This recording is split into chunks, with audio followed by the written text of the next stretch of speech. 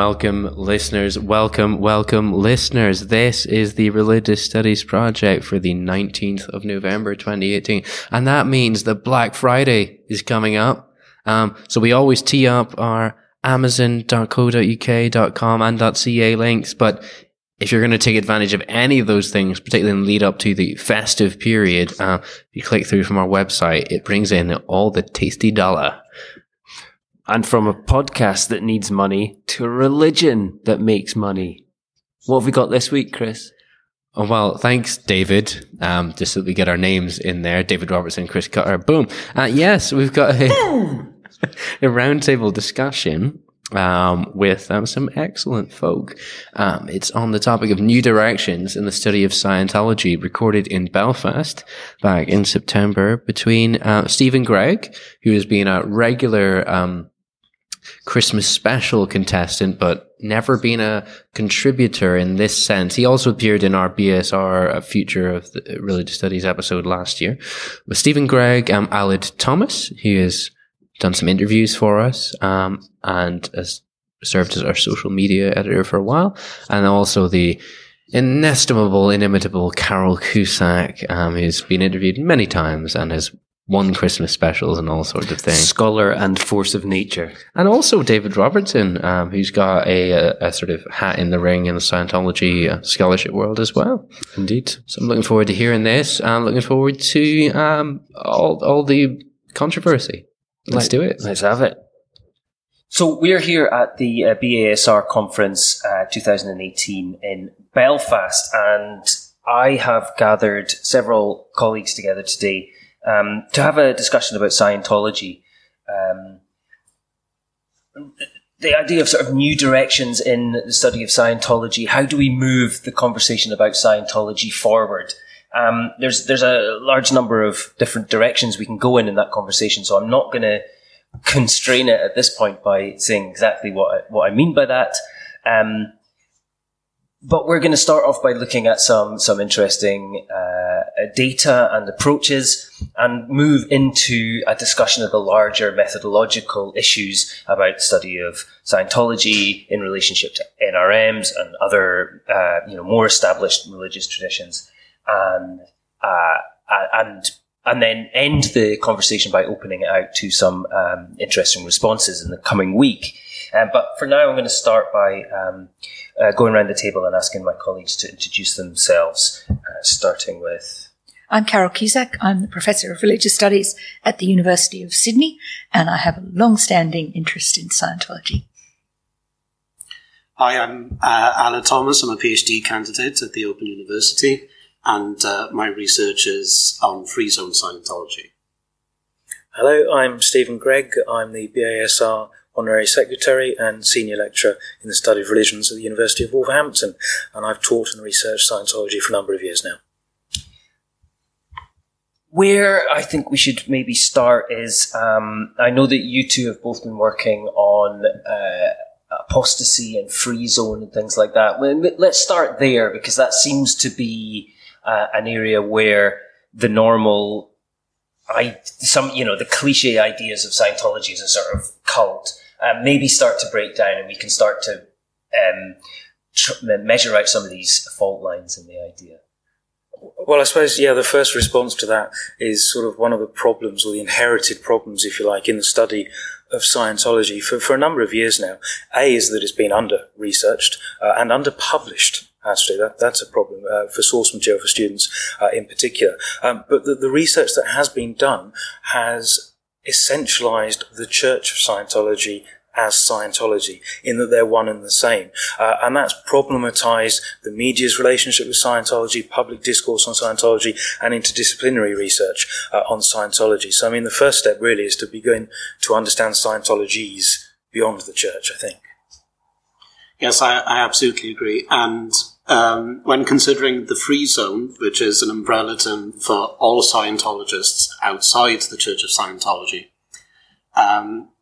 it's important to remember that simply because they are outside of the Church of Scientology doesn't mean that they are united. There's this assumption that the free zone is united against the Church for either institutional reasons or interpretation of L. Ron Hubbard's works.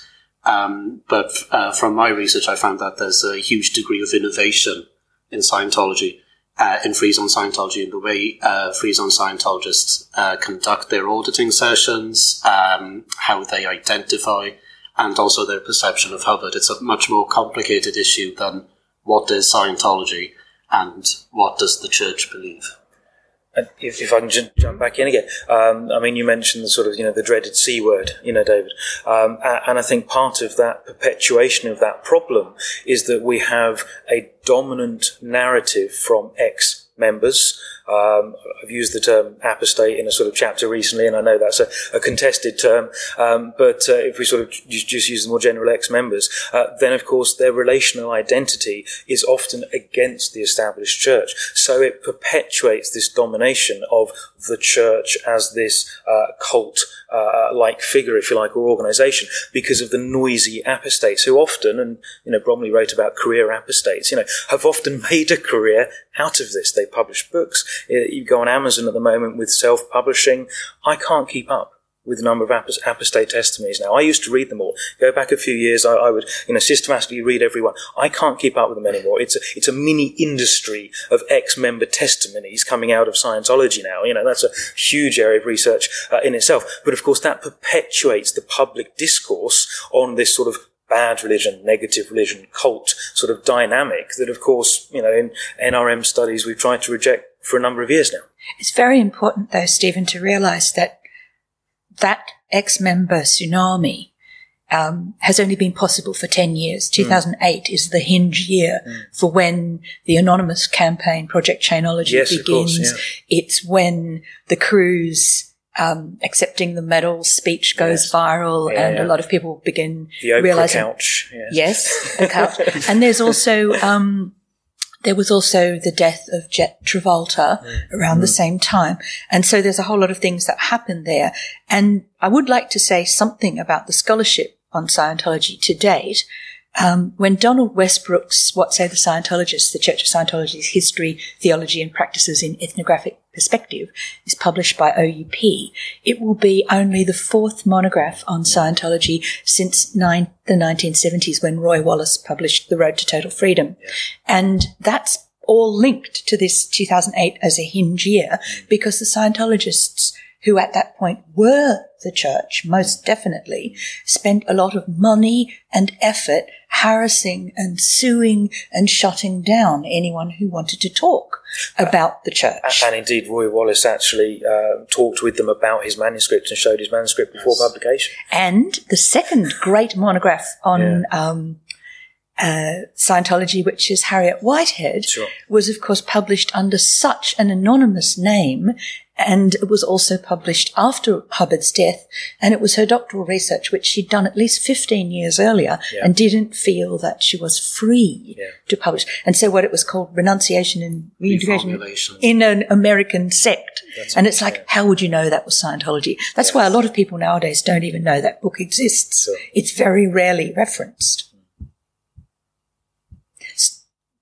So I was just going to say, the real issue, the thing that's changed, is that we've got 24-hour news cycle, we've got free media being distributed on YouTube, we've got the absolute collapse of copyright. So Scientology used to also use copyright law. The church used copyright law as a way of keeping their materials out of the public eye, and that's not possible. No, that cat's out of the bag. And I mean, I've written recently about that sort of idea of blowback, that Scientology, by keeping a tight control of that material and being reactive, litigious, have encouraged the idea of suspicion from the media that it's that if you've been sued by Scientology, you're much more likely to celebrate the fact that when somebody, gets the boot into them, kind of thing. But that doesn't really explain why the situation's so different for Scientology in academia. Why is it that there's been so few monographs, for instance? Are there any other equivalent situations where we have such significant and rich kind of traditions or figures to look at that are just kind of beyond the pale within academia. What is it about Scientology that's made that happen? Well, there are two things, again, and these are not the whole answer, but I think they work. One is that what I just mentioned, that the Church of Scientology kept very close control on any academic that was anywhere near them, and the academics were aware that they could be not only sued but personally harassed, and that their families and people that they cared about could get into trouble. So very little was ever published, because even people who did projects on Scientology generally didn't want to risk putting them in the public eye. And really, Hugh Urban's monograph, which I think is 2011, isn't it? That's the first post-2008 monograph, and Westbrook will be the next, and it still shows that it's slow to develop. But the second thing, which I think is equally important, is that some of the noisy ex-members actually did a great service themselves by publishing. John Attack is the obvious example, since A Piece of Blue Sky came out very, very early in the conversation, really. But he is part of now a kind of global network of ex-members who accuse new religious movement scholars of being cult apologists if they say anything good about any religion. And the other groups that might be comparable, for example, like the Unification Church, there's been more published on that than on Scientology. Or, for example, ISKCON, similarly. And the issue was, of course, that the academics used to more or less be coaxed and sometimes even paid by those groups. And consequently, the ex-member networks are vociferous in discounting that research. Right. So you're caught, if you like, in a pincer movement. On one occasion, one side, you've got the Scientology response, which is they control what you write. They harass you if you publish the wrong stuff.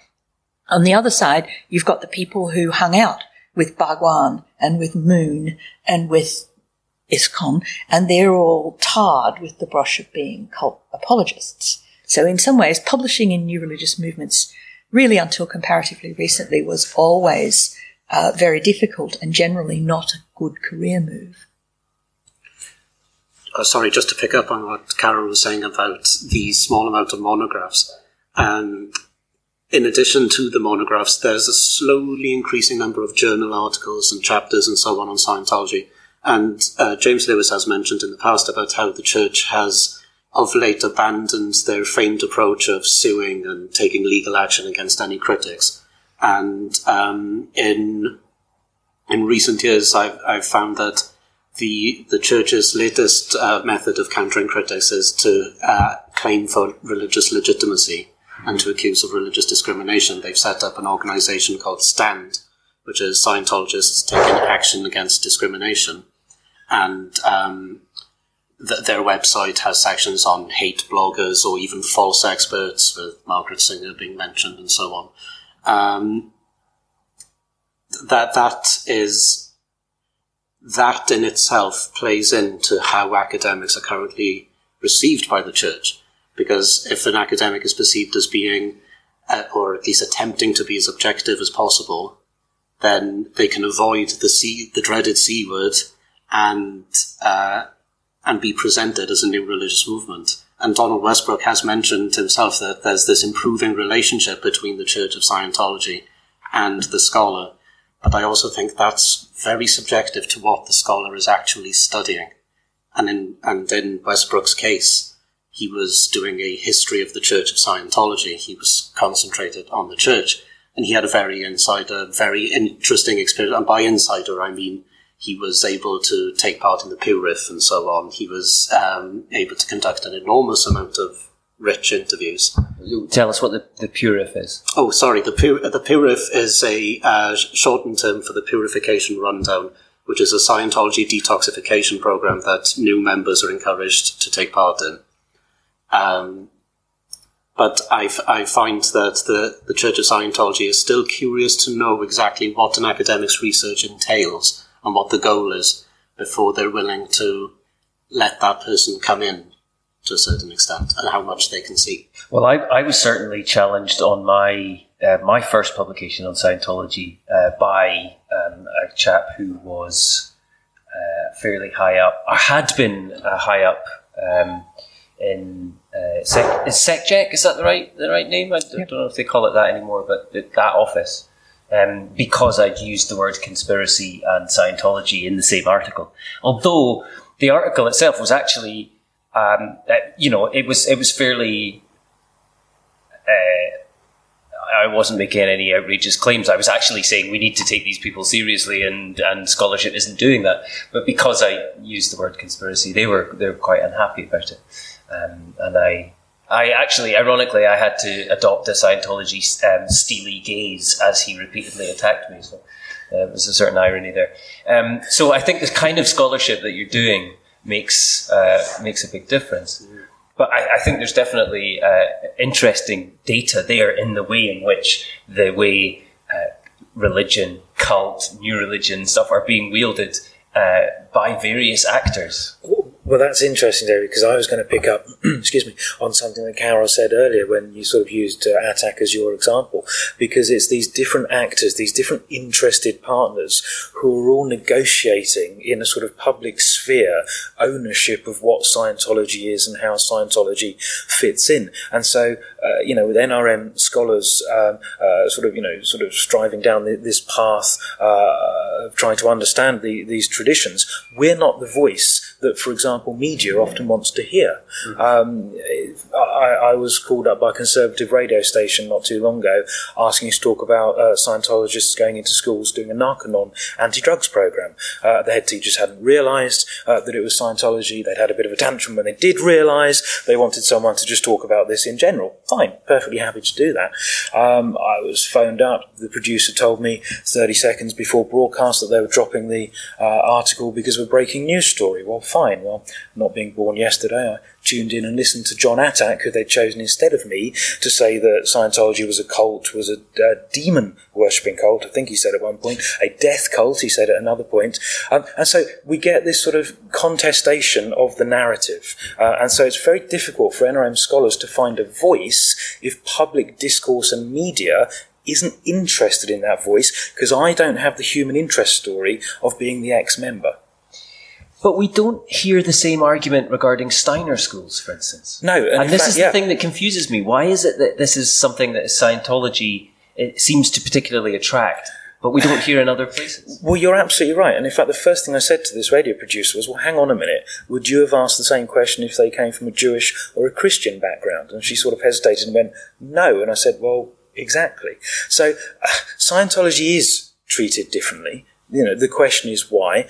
I think it's a two-way street, isn't it? Part of it is previous spokespeople of the church have sometimes been more confrontational than perhaps a PR guru would advise you to be. I can think of the sort of infamous John Sweeney documentaries of 10, 12 years ago now, aren't they? Where he turned into a human tomato and I thought he was going to explode when he was in the anti-psychiatry event. But Tommy Davis did not cover himself in glory. And one doesn't have to be an apologist or a critic of the church, to realise that neither of those two gentlemen behaved in a proper way.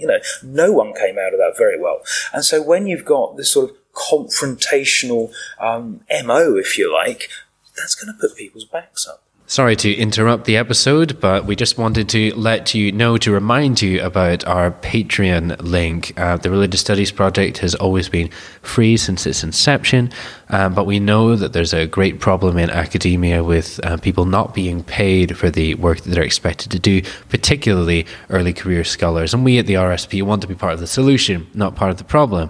So you can help if you can spare even £1 a month by going to patreon.com/projectrs and subscribing. We know that these podcasts are very useful for people who are teaching and people in their learning. So if you can help either by subscribing there or by making a one-off donation using the PayPal button on our website, it would be greatly appreciated and will help us keep bringing you this podcast for free and fight against exploitation in academia. But now, back to the episode. The other thing is, of course, that there are real questions about Scientology. And when you think about the institutional church, they're probably not any different to the questions that might be asked, for example, about the whole Rajneesh experiment, because there were certainly crimes that were involved. Same, actually, with ISKCON after Bhaktivedanta Swami died. But we do know that Scientology engages in practices that have been taken to court by various ex-members. And the most obvious ones are forced labour and slavery because of the lack of legal and reasonable wages. There has also been the forced abortions argument from women from the Sea Org. There are situations with the Rehabilitation Project Force, the most important book on Scientology written by a journalist in Australia on Scientology in Australia, the only book, Steve Kinnane's Fair Game, reveals the really terrible things that go on in what used to be a Catholic boys' school that the Scientologists have bought and turned into their RHP in Sydney's northern suburbs. Well, there's an irony in that straight away, isn't there, Carol? Because, of course, when we have crimes that are committed within a religious organisation, when that is a minority organisation, it somehow is reported or perceived in society differently to the majority when, for example, we're sitting in Ireland, on the island of Ireland at the moment, in Northern Ireland, we're talking about Australia. Between those two countries and everywhere in between, we've had the Catholic abuse scandals, and yet the Church seems to be continuing, strengthening in some parts of the world. 800,000 people came out to welcome the Pope in Dublin in the last week. There's a different response, and that surely is about sort of the social capital and the political capital that these organisations have. Scientology doesn't have that. It's a minority movement. It's easier to beat with a stick. Oh, absolutely. And I have no problem with that at all. What the main reason why being a new religious movement specialist is not generally a good career move is that very few departments that study religion in whatever methodological point of view or whatever, whether they're named as religious studies departments or not, mostly the big business is the big traditional world religions paradigm because they consist of like 2/3 of the planet or whatever. And so if you're going to be interested in a minor, small religion, you're going to be possibly not doing your career a favour, but also that religion will be in an awkward kind of space publicly because somehow being able to see the origin point, being able to know that it dates from a registration in California in February 1954 means that there is this credibility gap, maybe? Is that the way of putting it? It could be. We have a problem with sort of chronology in that we seem to sort of validate things just because they're old. Just because something's tenacious doesn't make it worthy, to quote Tim Minchin.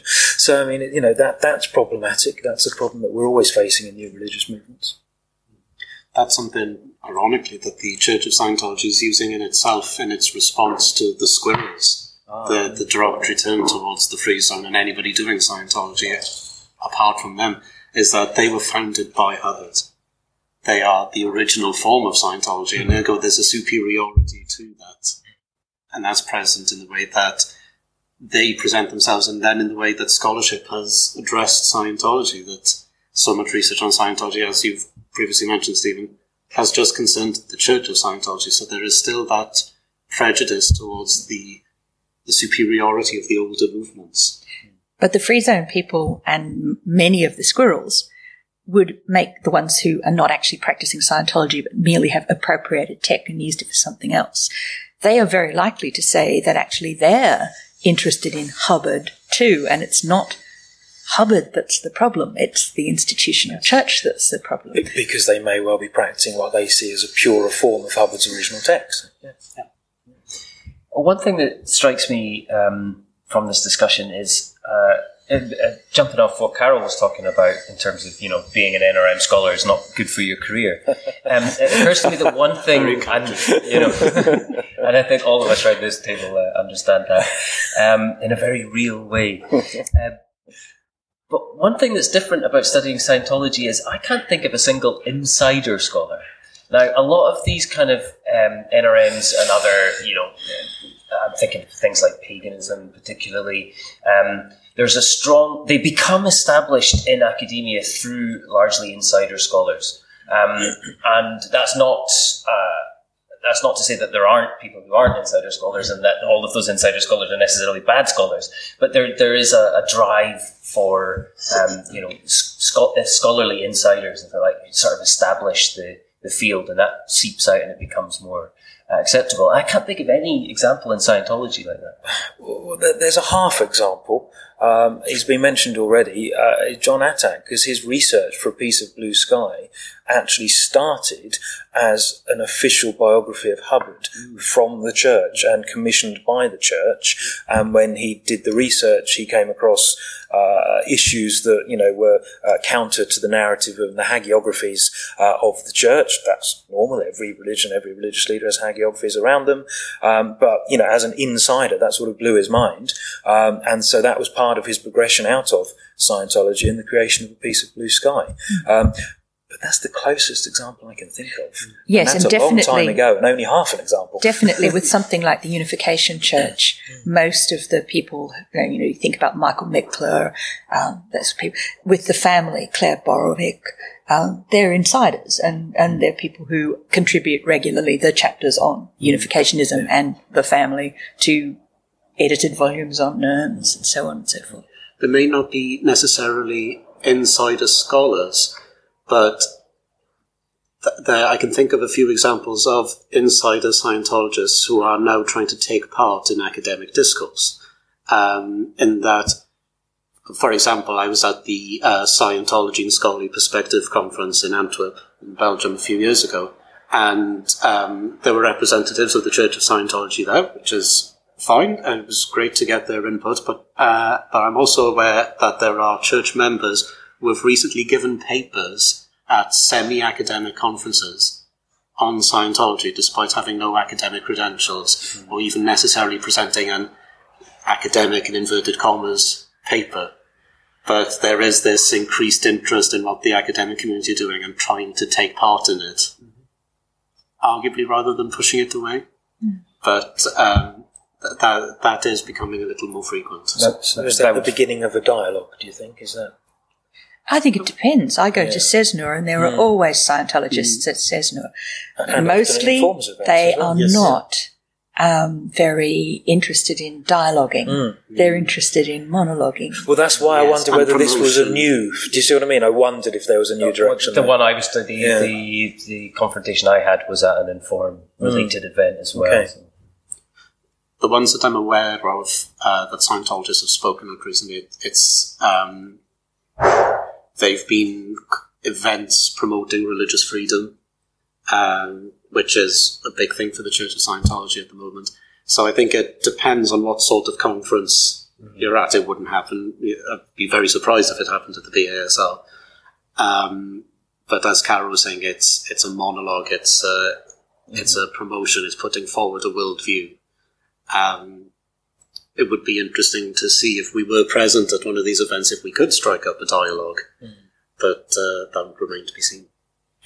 Of course, I've come across that from other sort of insider scholars. I'm thinking back to the IHR at Erfurt a couple of years ago, and there was a panel organised by Brigham Young University, and there were sort of early archival talks on early letters and papers from some of the sort of Mormon leaders back in the day, and that was a monologue. That was that was a hagiography. So I mean, we kind of expect it from different traditions, but it's that maybe Scientology because it's focused on the tech, because the tech is the solution and the answer.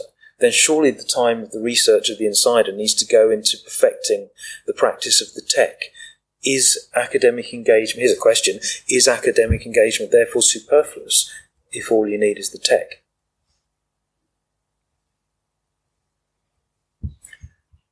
I'm not going to try to answer that. I'm not expecting a simple answer. I was posing a thought. Just because dead air and radio.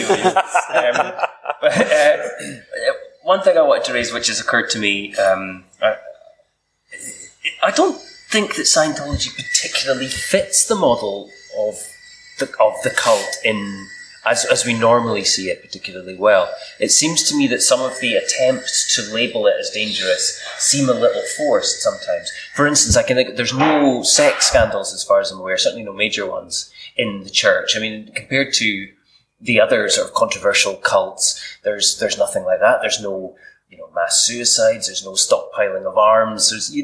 It seems a little strained, even like there is a desire to force into a pre-existing model, which is based on kind of 60s stuff. I think rather than some sort of apocalyptic event, as it were, or preparation for such an event that we've seen in other movements, it's more this perception of the negative aspect, if you like, of Scientology is about control, isn't it? Mm. It's about control from a very, very hierarchical institution, control of bodies, control of freedom, or perceived control, one should say. And so it's that overarching sort of perception of that rather than one event, I think, which is what sort of, fuels that. Yeah, no, and I think the idea of the hierarchical control and control of bodies is a very important part of that model. But that's what I'm saying, actually, that the attempt to do that is relatively...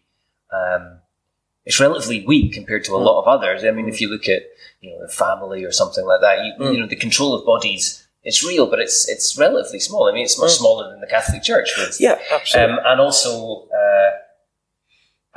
even the hierarchical structure is, as Alan's been arguing, it's to ignore the fact that Scientology is much larger than the Church of Scientology, and it's much larger than any sort of messianic kind of, cult personality. Is one distinction that we could think about the fact that almost everything that's come out in the memoir genre, it's not even the Church of Scientology, it's the Sea Org.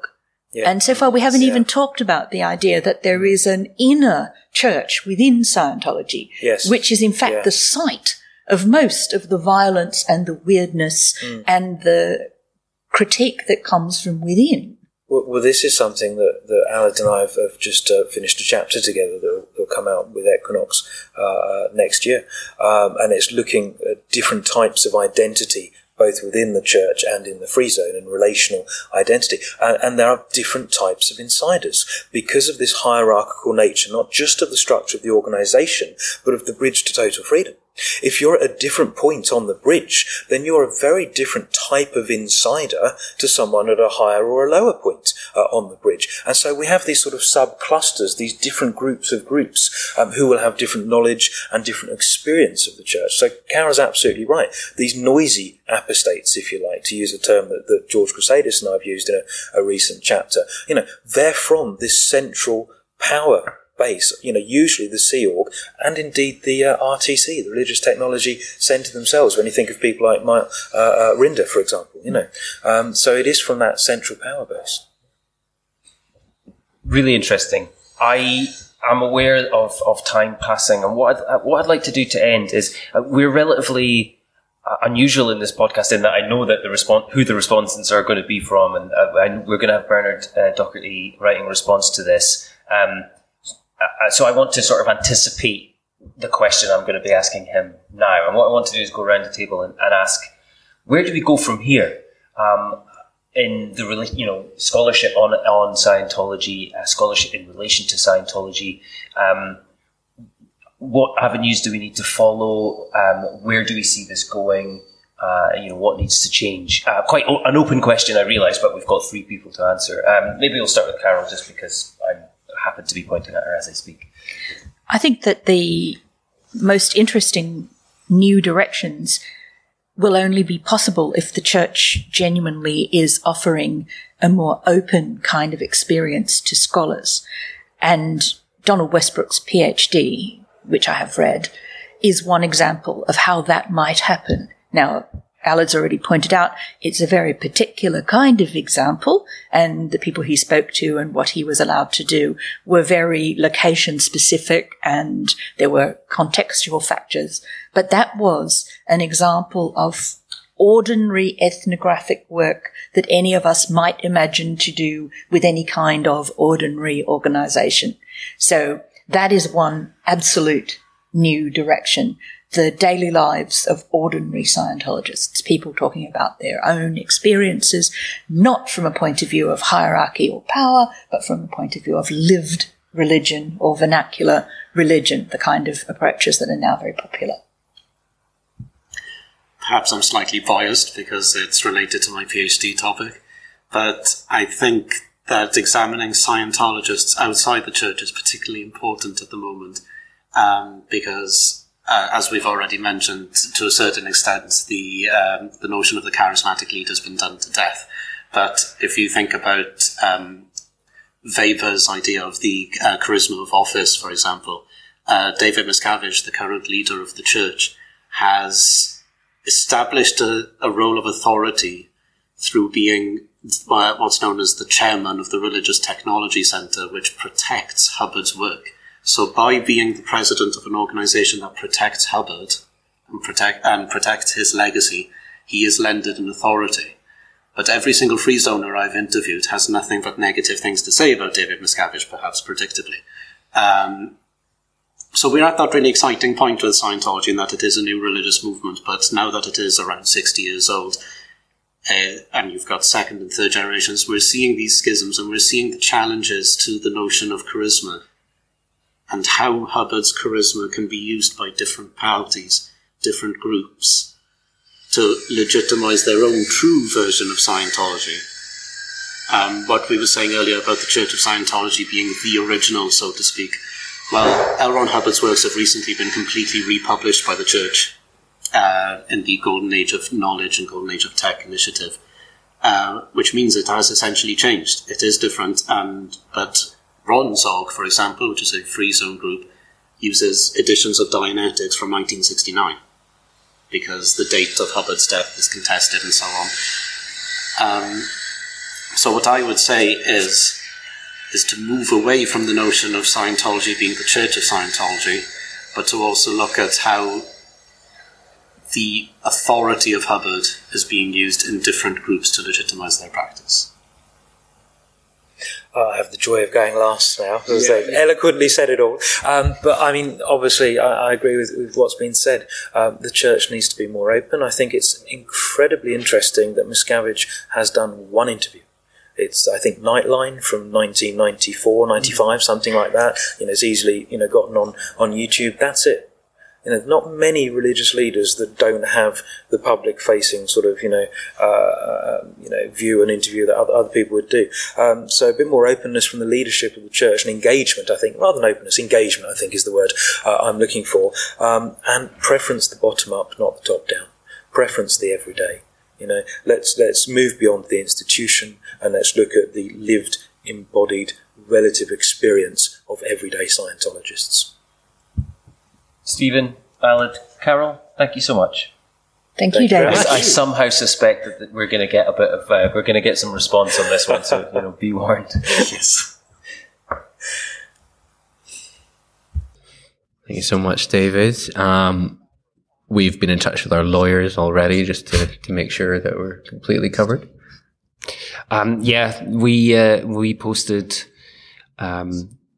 Jonathan Tuckett took a picture and posted it on social media. And a video as well, actually, just a very slight video. That's right, a little video. And we immediately had a comment from a Scientologist asking whether a Scientologist was going to be taking part or not.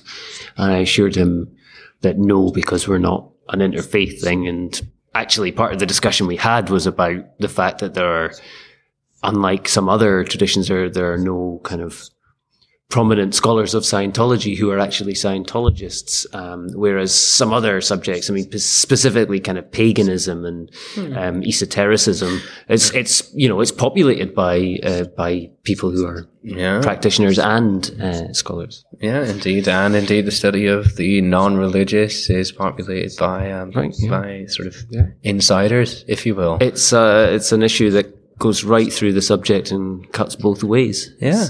So it was excellent that we finally got that roundtable to happen. We've been wanting it to happen in sort of various forms, interviews, roundtables, and so on. So great that we've got that. Yeah, these things need to happen in person to get the flow and the interplay working properly. So it takes time to sort them out properly. Fantastic. Well, thank you for that, David.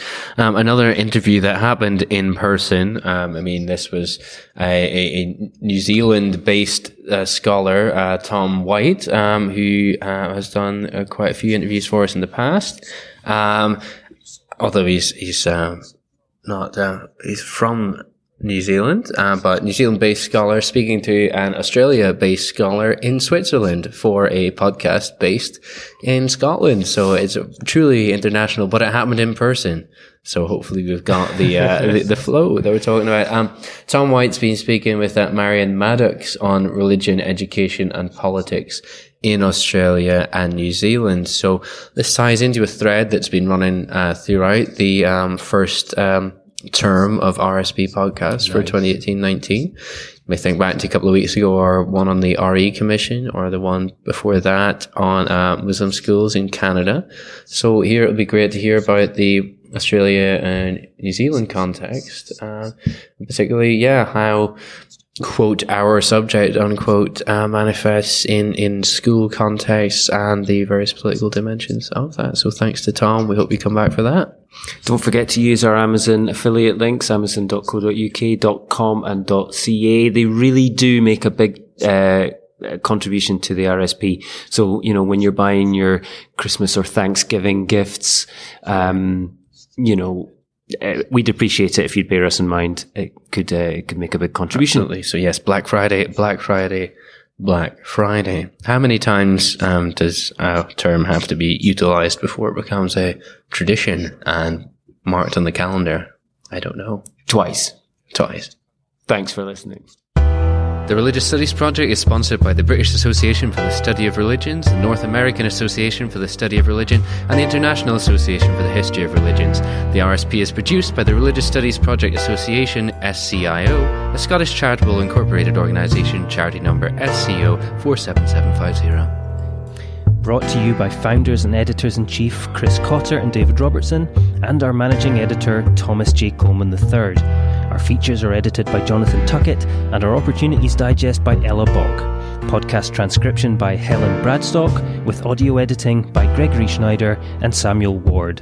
Social media managed by Ray Radford, and sales and marketing by Sammy Bishop. Don't forget you can support the project by using our amazon.com.co.uk and .ca links, or donating at patreon.com/projectrs. And you can find us on Facebook, Twitter, Google+, YouTube, iTunes and other portals.